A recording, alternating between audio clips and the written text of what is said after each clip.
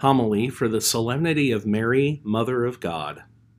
St. Mary's Church, Grand Forks, January 1st, 2023.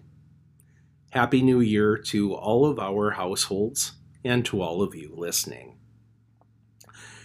What the rest of the world is celebrating as New Year's Day is also an important date on the Church's calendar, but for a different reason. January 1st is the Solemnity of Mary, the Mother of God. And when the day falls on a Sunday, the celebration takes precedence. For us here at St. Mary's, I like to think of today as a principal feast day.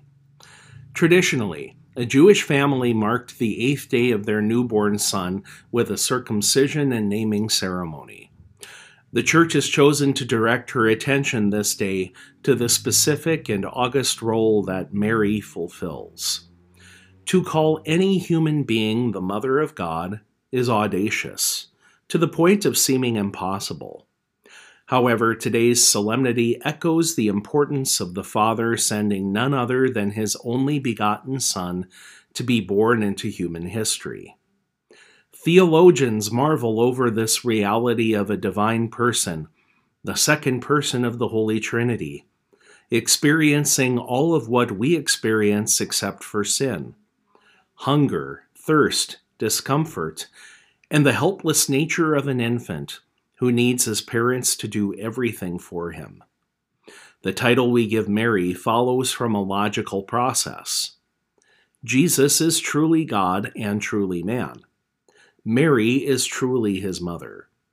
Therefore, Mother of God is the proper title for her.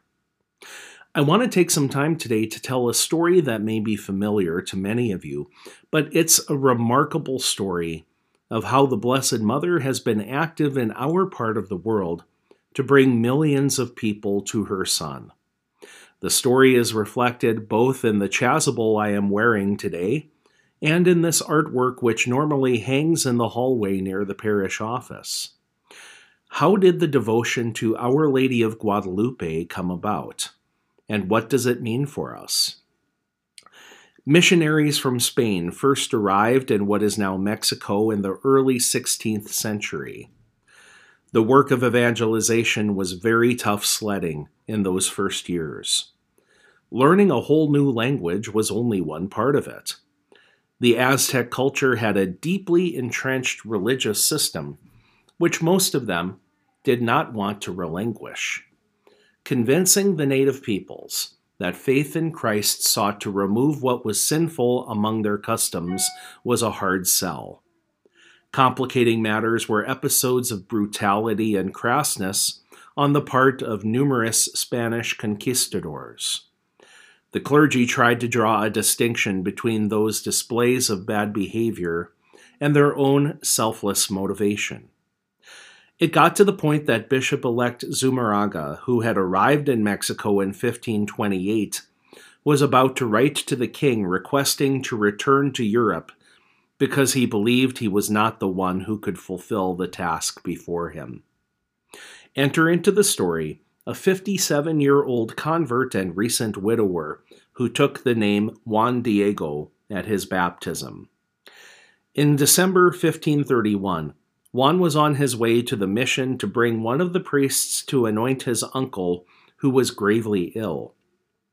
At a site called Tepeyac Hill, now within Mexico City, a beautiful woman with Aztec facial features appeared to him and announced herself as the Blessed Virgin Mary. She asked Juan to go to the bishop with the request to build a shrine in her honor at that very spot. The whole thing must have seemed outrageous to Juan. How could he, such a humble man, persuade the bishop, of all people, that he was telling the truth? The bishop received Juan with compassion, but told him he could not act on the request without some sort of evidence or a sign. Incidentally, the vision of Mary waylaid Juan from his pressing errand. Mary assured him that his uncle would recover from his illness, and so he did. When she appeared to Juan again, December 12, 1531, she directed him to a growth of roses on the hilltop nearby. This was doubly miraculous.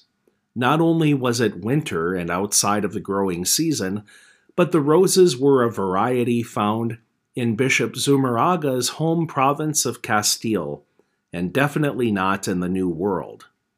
Juan clipped the roses and placed them in his outer garment called a tilma, made of coarse cactus fibers. When he met the bishop and those gathered with him, he released the tilma, causing the flowers to cascade to the floor. Little did any of them know that the greatest sign of all would be not the flowers themselves, but the image left on Juan's tilma.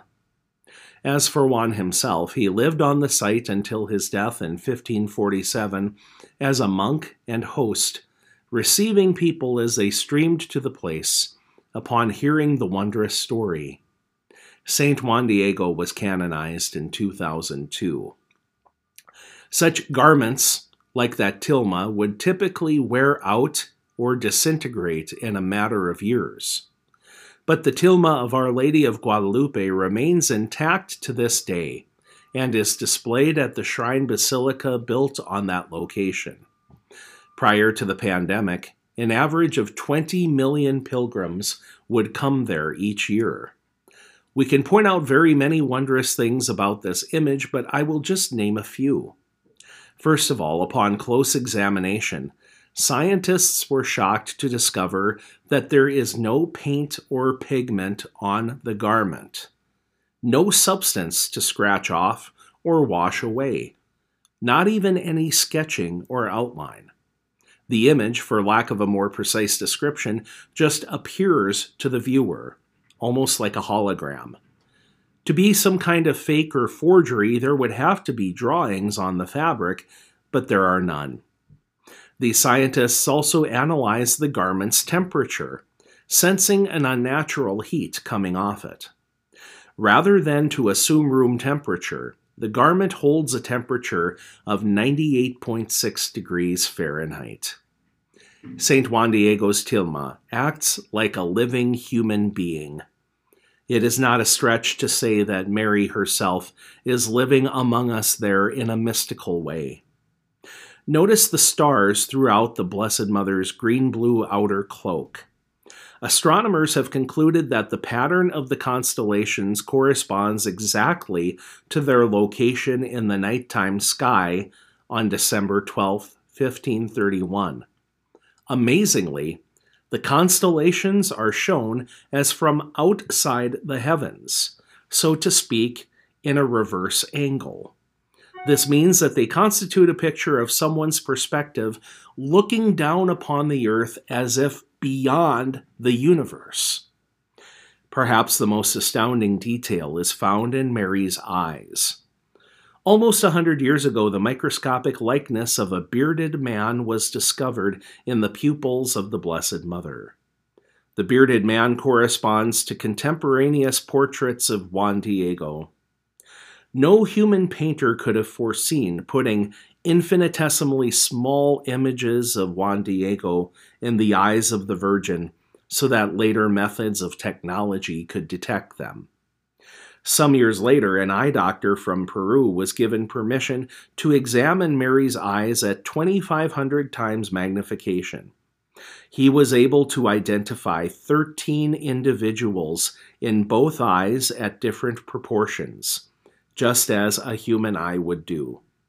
It appeared to be the very moment Juan Diego revealed the tilma to the bishop and his retinue.